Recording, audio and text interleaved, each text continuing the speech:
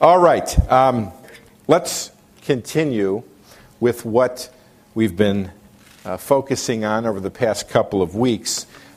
We've been asking some ultimate questions about life, about the existence of God, about the truthfulness of Christianity.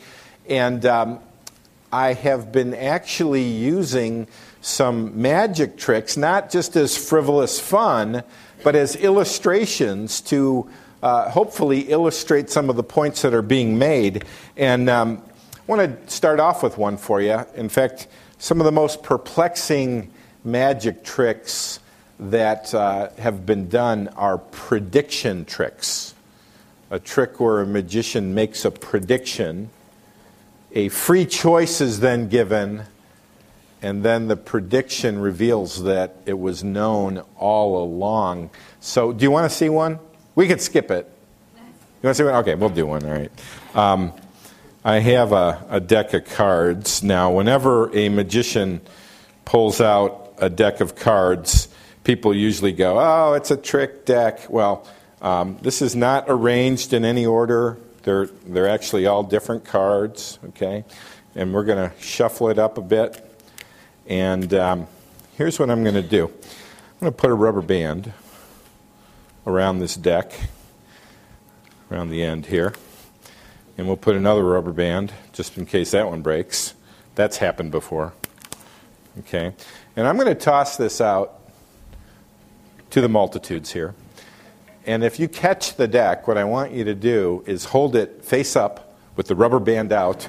And I want you just to lift up some cards and take a look at the first card you see. So, like 4 diamonds, okay, or Jack of clubs, okay. So, I'm gonna toss this out here. I'll toss it over my shoulder. You better catch it, okay? Here we go.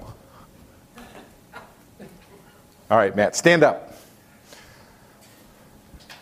Just take a quick look at. You got it? All right, now toss the cards to somebody over here. Nice, Scott. All right. Stand up. Stand up. Matt, stay standing. And just take a... You got one? Okay. Toss it to somebody over here. RJ, stand up. You know the different cards? No. Help him out there, Candy. All right. You got one? Okay. Now, pass the cards up here to my lovely wife. She's not going to help me, are you? No. Okay. Now, stay standing. Stay standing. You guys got your cards? Okay. Now, don't say a word. But beforehand, I picked 3 cards. The 7 of spades, the 10 of diamonds, and the Queen of hearts. RJ, if I got your card, sit down. Scott, if I got your card, sit down. Matt, if I got your card, sit down.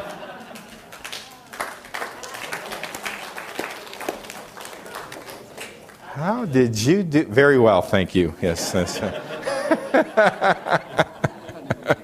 Now, that's a prediction trick.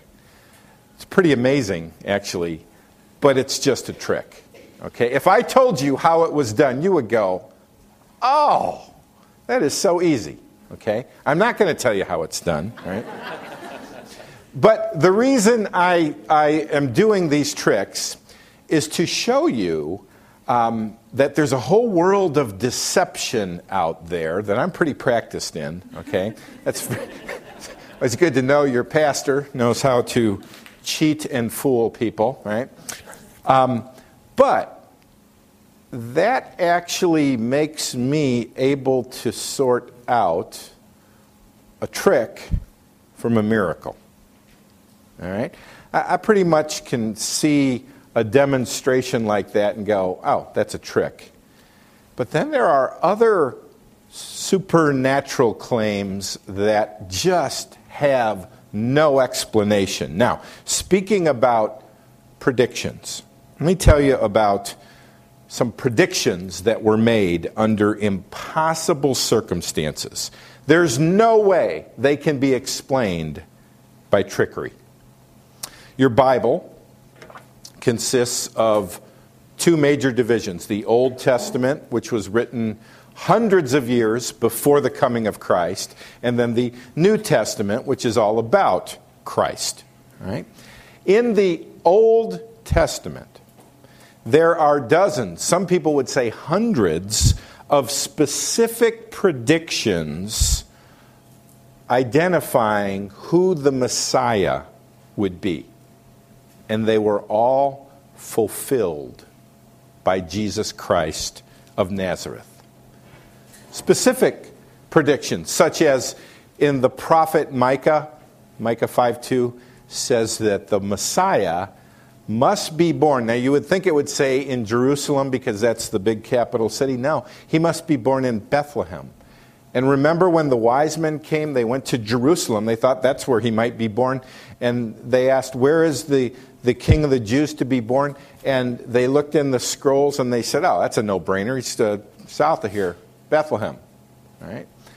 So hundreds of years before Christ was born, everybody knew that the scriptures predicted he had to be born in Bethlehem, even though the parents lived 90 miles north in Nazareth. He was born in Bethlehem. The first book of the Bible, book of Genesis, predicts that the Messiah must be born of a particular man by the name of Abraham. He had two sons, Isaac and Ishmael. He was going to be born not of Ishmael, but of Isaac. Isaac had two sons, Jacob and Esau. He had to be born of Jacob, not Esau. Jacob had 12 sons. He had to be born of Judah, not the other 11. Trace it all the way down. From the line of Judah, a bunch of kings were prophesied to come. King David was the second king of Israel. Through his entire lineage, the Messiah had to be born. You take a look at Jesus of Nazareth and trace his lineage. It goes all the way back through that exact line. Now, here's a tough one to pull off.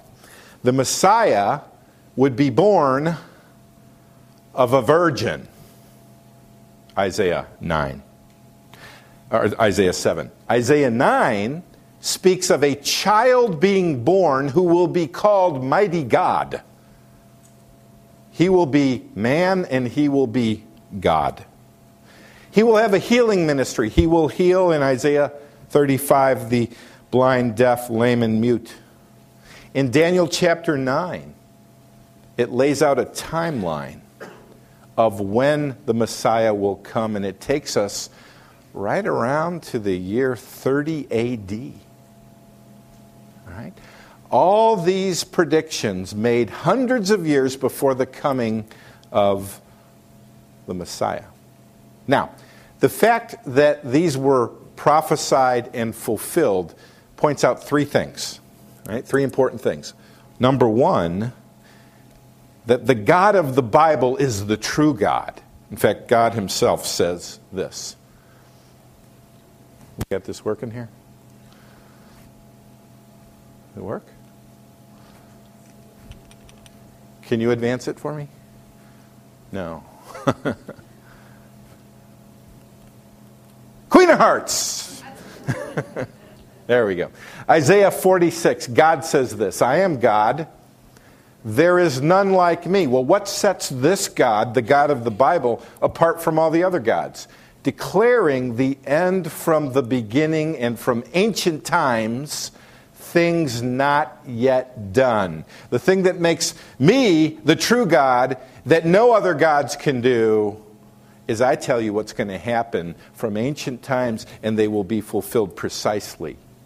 My counsel shall stand, and I will accomplish all my purpose. So the fulfillment of prophecy, first of all, proves that the God of the Bible, not the God of Islam, not the Hindu billions of gods,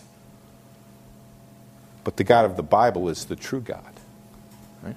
Second thing fulfilled prophecy does is it shows that your Bible is inspired. It's not just a book written by men. Oh, God used men. But it was also God-breathed. It's supernatural. Right? And then the third thing these prophecies prove is that Jesus truly is the Messiah. Now, here's what I want to do.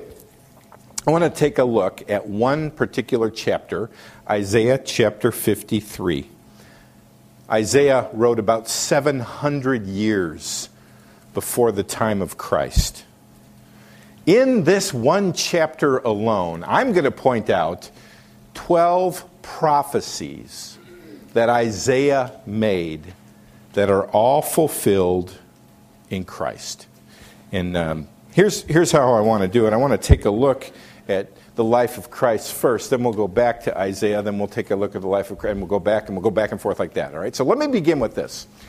In John's Gospel, some people would say the Gospel of John is built around Jesus performing 7 miracles, or John calls them signs. The first sign is he turns water into wine at a wedding. The second one is he heals a nobleman's son. The third one, he heals the lame man at the pool of Bethsaida. The fourth one, the feeding of the 5,000. The fifth one, he walks on water. The sixth one, he heals a blind man. And then the climax of the whole thing is when he heals his friend Lazarus, or raises his friend Lazarus from the dead. Remember, Lazarus died. He was buried, put in a tomb for 4 days. Jesus shows up, and he goes, "Move that stone away." And the sisters say, "No, by now he stinketh." That's what the King James says, right? And he says, "Lazarus, come forth." And Lazarus comes forth from the grave alive. Now, you would think after all of these miracles, John would say, "Therefore all of Israel believed that the Messiah had shown up." No, here's what John says. John 12:37. Though he had done so many signs before them, they still did not believe in him. The vast majority of people did not believe in Jesus. In fact, after Jesus raises Lazarus from the dead, the religious leaders get together and they make a decision. Here's what it says. So from that day on, they made plans to put him to death. We got to get rid of this guy. It's kind of funny. They also were going to put Lazarus to death, but what if he just kept coming back to life, you know? I would say one of the characteristics of John's gospel is he wrote it so we would believe, but Jesus' ministry is characterized by unbelief. There was lots of unbelief. So let's go to Isaiah chapter 53, verse 1. It begins with, "Who has believed what he has heard from us?" In other words, I'm going to tell you some amazing things. Not a lot of people will believe. Right? And to whom has the arm of the Lord been revealed? The arm of the Lord. That means God's about to do something amazing and he's rolling up his sleeves. And he sends his son into the world and hardly anybody believes. Now, if you think I'm stretching it, John himself says this. Though he had done so many signs before them, they still did not believe in him, so that the word spoken by the prophet Isaiah might be fulfilled. Lord, who has believed what he has heard from us? And to whom has the arm of the Lord been revealed? John says their unbelief is a fulfillment of Isaiah 53:1. Now let me point out something interesting. John says they did not believe, therefore they could not believe. There's a progression. When you see the obvious hand of God working, when you hear his gospel again and again and again, and you don't believe, there's a point where God hands you over to the hardness of your heart, and you cannot believe. I pray nobody in this room has said no, no, no, to the point where you have been judicially hardened against the truth.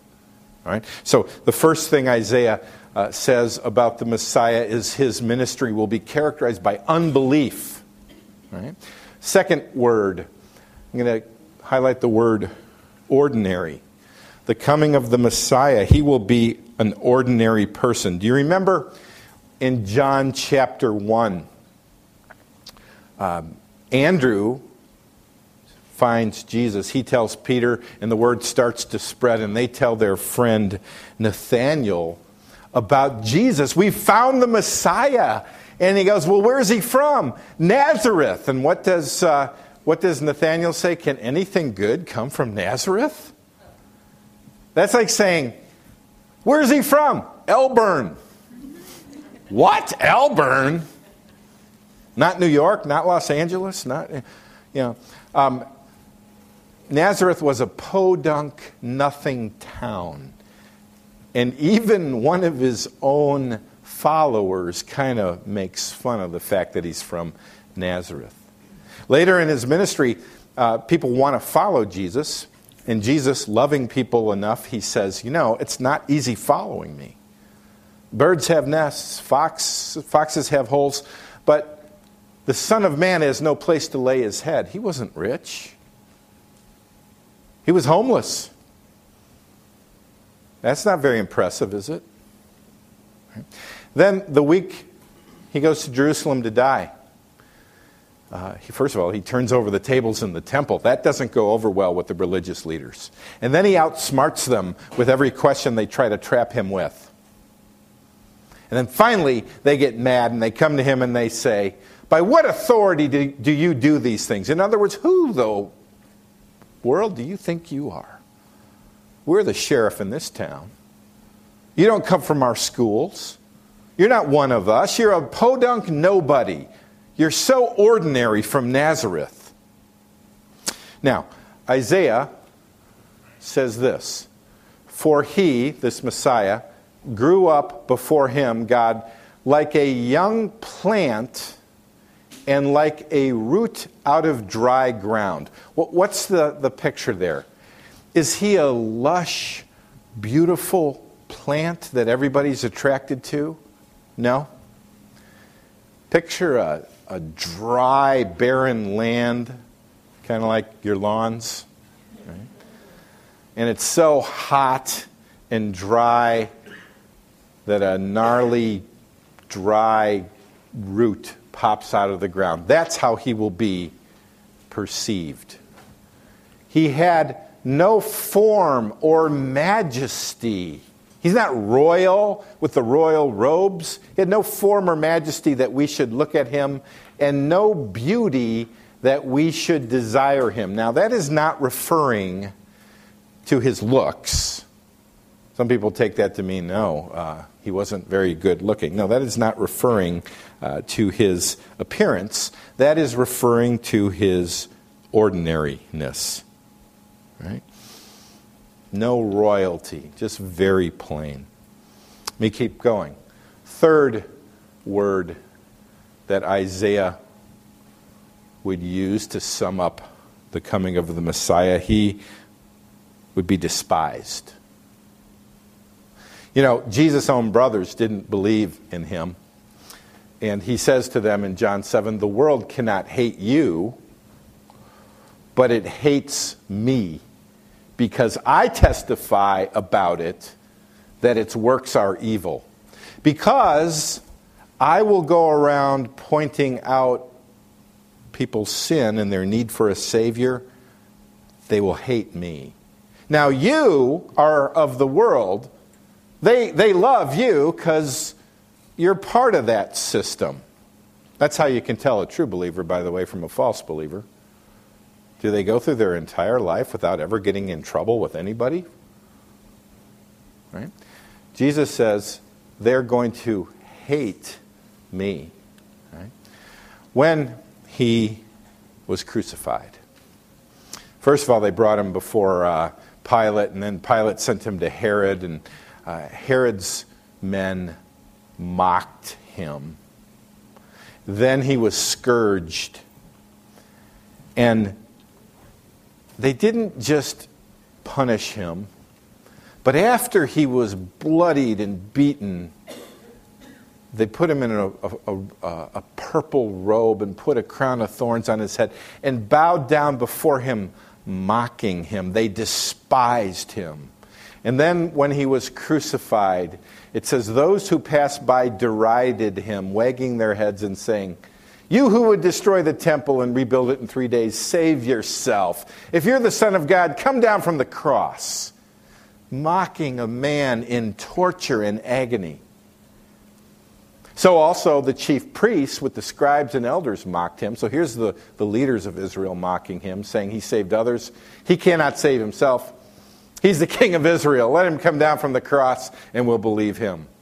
He trusts in God. Let God deliver him now. He's getting what he deserves, in other words, if he desires him. For he said, I am the Son of God. And then you would think of all the people that might have some sympathy for him. It would be the two thieves who are crucified in agony next to him. But it says, and the robbers who were crucified with him also reviled him in the same way.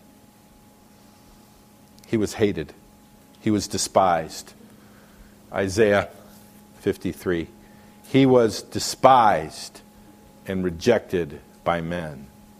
A man of sorrows and acquainted with grief. And as one from whom men hid their faces. What does that mean? He was despised and we esteemed him not. They hid their faces. On the one hand, as he's hanging on the cross, they hate him, they despise him. On the other hand, he is so grotesque in his suffering that earlier in Isaiah it says this, Isaiah 52:14, as many were astonished at you, his appearance was so marred beyond human semblance, and his form beyond that of the children of mankind. He was so marred that you couldn't tell he was human. So in the hideousness of torture, people looked and they hid their faces. You know, when The Passion of the Christ first came out, if you watched it in the theater, as Jesus is being lacerated with the cat of nine tails and crucified, and he's just a bloody mess, people turned their faces because they couldn't look upon it. And I have a sneaking suspicion that that movie didn't even come close to what he looked like as he was hanging on the cross, because this says he was so marred beyond human semblance. So, he was despised. Now, fourth thing, he was cursed by God. Now, Isaiah says this, surely he has borne our griefs and carried our sorrows, yet we, humans, esteemed him or considered him stricken, smitten by God, and afflicted. Now, what this is saying is, humans will look at him and they'll go, oh, he must have done something really bad. He is under the curse of God.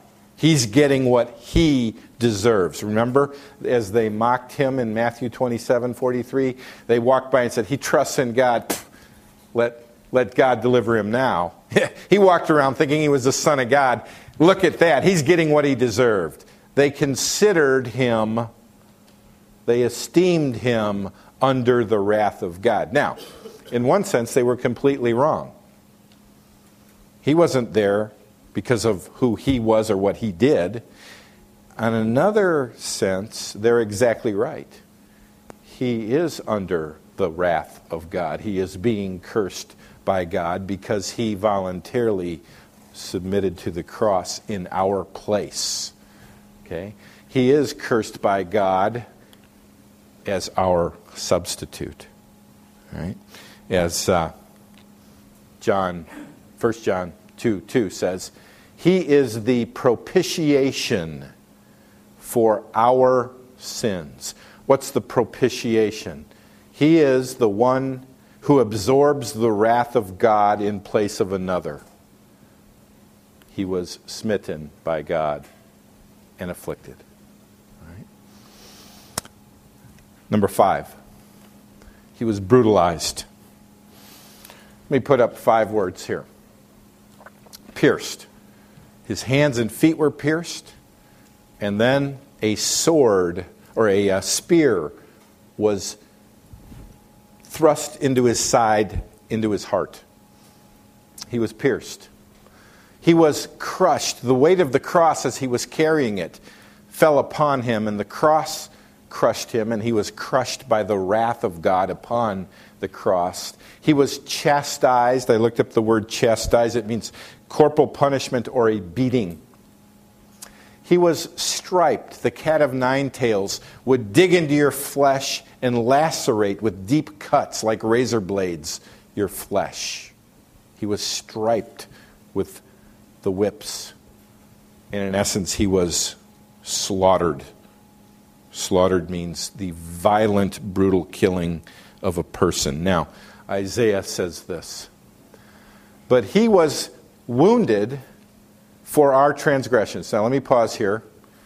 The ESV uses the word wounded, which is a general word. It's a Hebrew word, and they translate it wounded. Other translations translate it pierced. The NIV, the New American Standard, translate it pierced. Now, it's a general word that can mean generally wounded, or it in some cases can mean pierced. Now, regardless of how you translate that word, there are other Old Testament prophecies where the word pierced is clearly used. For example, in Zechariah 12, this is a prophecy of a day that is still to come, when the Jews will look back upon Jesus and repent and believe in him. When will that happen? Look at this. "And on that day I will seek to destroy all the nations that come against Jerusalem." Are you watching the news these days? Do you see what Iran's up to? Do you see what Egypt is up to? Do you see what all the Muslim countries are up to? They want to destroy Israel and get Jerusalem back. Right?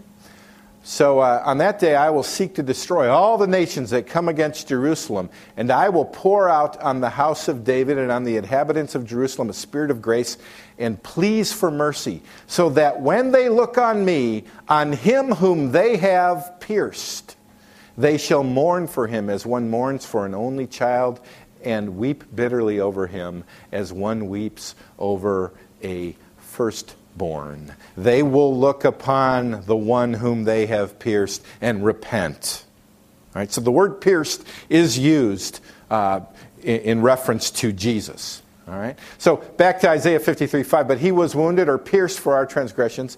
He was crushed for our iniquities. Upon him was the chastisement that brought us peace. And with his stripes we are healed."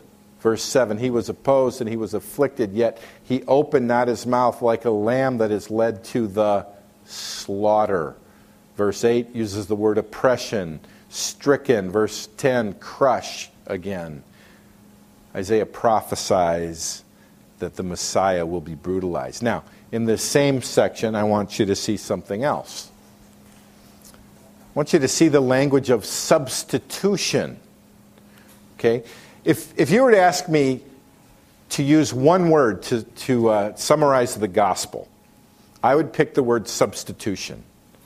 It's all about God becoming man and stepping into our place as our substitute to absorb the wrath of God in our place. Here in Galatians 3:13, "Christ redeemed us from the curse of the law by becoming a curse for us, for it is written, 'Cursed is everyone who is hung on a tree.'" He is our substitute. Right? Just notice in Isaiah the language of substitution. "But he was wounded for our transgressions. He was crushed for our iniquities. Upon him was the chastisement that brought us peace. And with his stripes we are healed." Right? Verse 6. "And the Lord has laid on him the iniquity of us all. He was cut off out of the land of the living, stricken for the transgression of my people." All right?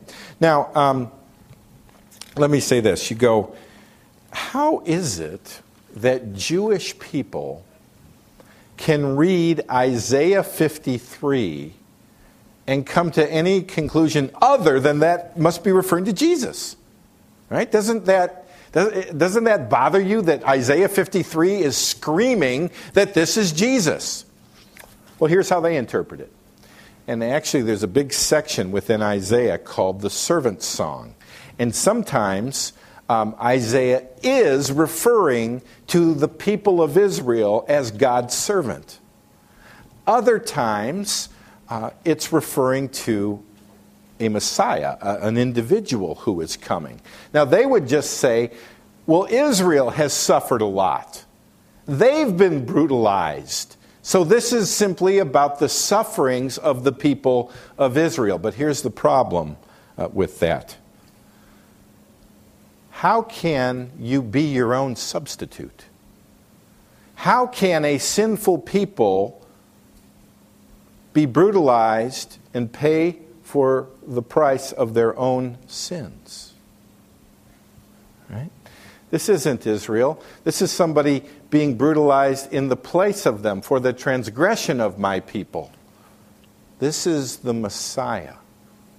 Okay? Let me keep going. As he is being brutalized, he's silent.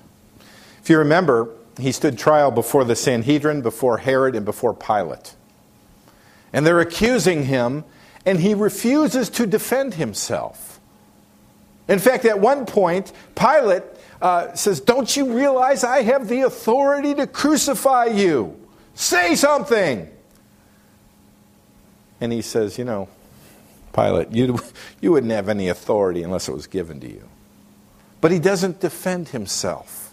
It's almost as if he wants to go to the cross. And Isaiah says this, "He was oppressed and he was afflicted, yet he opened not his mouth. Like a lamb that is led to the slaughter, and like a sheep that before its shearers is silent, so he opened not his mouth." He was silent. Let's talk about his grave. Remember, he was crucified between two thieves, and the plan would be this: those who die on the crosses are thrown in a common grave. Just throw them in a common grave. But as the body is being brought down, a man named Joseph of Arimathea, who's a rich man, who has a nice grave in rock with a stone, he says, "I'll put him in my tomb." So you've got the intention of burying him amongst the common, yet a rich man says, "I'll step in." Here's what Isaiah 9 says, "And they made his grave with the wicked and with a rich man in his death." You've even got the plural, the wicked, and the singular, a rich man. Jesus was sinless. Hebrews 4:15 speaks of Jesus, who in every respect has been tempted as we are, yet without sin. He never sinned. This servant, it says in Isaiah 9, it says, "And they made his grave with the wicked and with a rich man in his death, although he had done no violence, and there was no deceit in his mouth." Never did he lie. This is a sinless substitute. Right? Again, this can't be Israel. How can a sinful people be the sinless sin substitute for themselves? They aren't sinless. Okay. Number 10, resurrection. Christianity is all about Jesus dying in our place on the cross, being put in a tomb, and then him rising from the grave. His resurrection validates that he is who he claimed to be. His resurrection is also predicted in Isaiah. First of all, the servant in Isaiah dies. It says, "And they made his grave with the wicked and with the rich man in his death." So this guy's going to die, whoever it is. And then in verse 10, it says, "Yet it was the will of the Lord to crush him. He has put him to grief when his soul makes an offering for guilt." And the offering, that's death. That's putting him to death. But then it changes and it says, "He shall see his offspring." Oh, did he have kids? No, that's his spiritual offspring, his spiritual children. "He shall see his offspring. He shall prolong his days." He's going to live on the other side of this death. "The will of the Lord shall prosper in his hand." Another word, justification. Romans 4:5 says this. Here's a summary of the gospel. And to the one who does not work, but believes in him who justifies the ungodly, his faith is counted as righteousness. What does this mean? If you think you can get into heaven by being good enough, by doing good works, you're in for quite a surprise on Judgment Day. You can never be good enough. So, what chance do we have?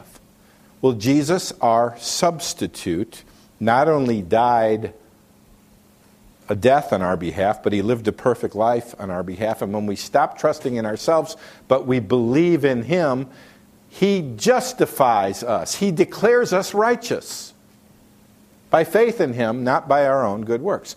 Look at what Isaiah says. My servant, he will make many to be accounted righteous, and he shall bear their iniquities. Counted as righteous, justified. And then number 12, intercession. That's a word that means he will pray. Do you remember as Jesus is hanging on the cross, he looks down upon those who've just crucified him, and he says, Father, forgive them, they don't know what they're doing. He prays for their forgiveness. He intercedes for them. And do you know right now, Jesus is praying for you? Romans 8:34, Christ Jesus is the one who died, more than that, who was raised, who is at the right hand of God, who indeed is interceding for us. He intercedes for us. He prays for us. He talks to God on our behalf. Isaiah ends with this. Yet he bore the sins of many and makes intercession for the transgressors. All this written in one chapter, 700 years before the birth of Christ. God, the true God, declares the end from the beginning. He gives us scripture that is clearly inspired, and he identifies that Jesus of Nazareth is the Messiah. Right? Now, some of you have heard this statistic before. Let's go over it again. Mathematician Peter Stoner calculated the probability of one person fulfilling not all the messianic predictions of the Bible, and again, some would say there's like 300 of them, not fulfilling all of the messianic predictions of the Bible, but just 8 messianic predictions. He found that the probability would be 1 in 10 to the 17th power. Now, I got a little education on powers here, okay? Now, it's true that if it's 10 to the 17th power, there will be 17 zeros. But I put a number up there during the first message. It was like 10 billion to the 124th power. That's not 10 billion with 124 more zeros. That's 10 billion times 10 billion times 10 billion times 10 billion, 124. I mean, it's a room full of zeros. And that was the odds of all the variables lining up in the universe to bring about what we have now. This is the odds that somebody in history could fulfill 8 of the messianic prophecies, 1 in 10 to the 17th power. The likelihood of this occurring is comparable to covering Texas with that many silver dollars. And that would be, somebody actually figured this out, fill the whole state of Texas with silver dollars, it would be 2 feet high. Okay? Not that they actually did it. It's amazing what you can do with math. You don't actually have to do it, right? So 2 feet high in silver dollars, marking only one of them and stirring the mass of dollars, and then having a blindfolded man randomly pick up the marked silver dollar. This is the likelihood of Jesus of Nazareth randomly fulfilling only 8 of the messianic predictions of the Hebrew Bible. I think we have the right guy. Right? I think our God knows the end from the beginning. I think his word is inspired. Right? You can have confidence that Jesus is Lord, that the word of God can be trusted, that God's in perfect control. Right? Let's pray. Worship team, come on up. Lord, what an amazing, amazing truth. We can only step back in awe and wonder and glory. And Lord, we certainly don't want to forget the pain and the anguish involved in bringing about the fulfillment of these prophecies. Thank you, Jesus, for willingly going to the cross on our behalf, for being pierced, for being brutalized. Thank you for taking our sin upon you and receiving the wrath of God. And then, Lord, thank you for confirming that this is true, not just because it's written down, but because it's written down in such a way that it has no explanation. We worship you for this in Jesus' name. Amen.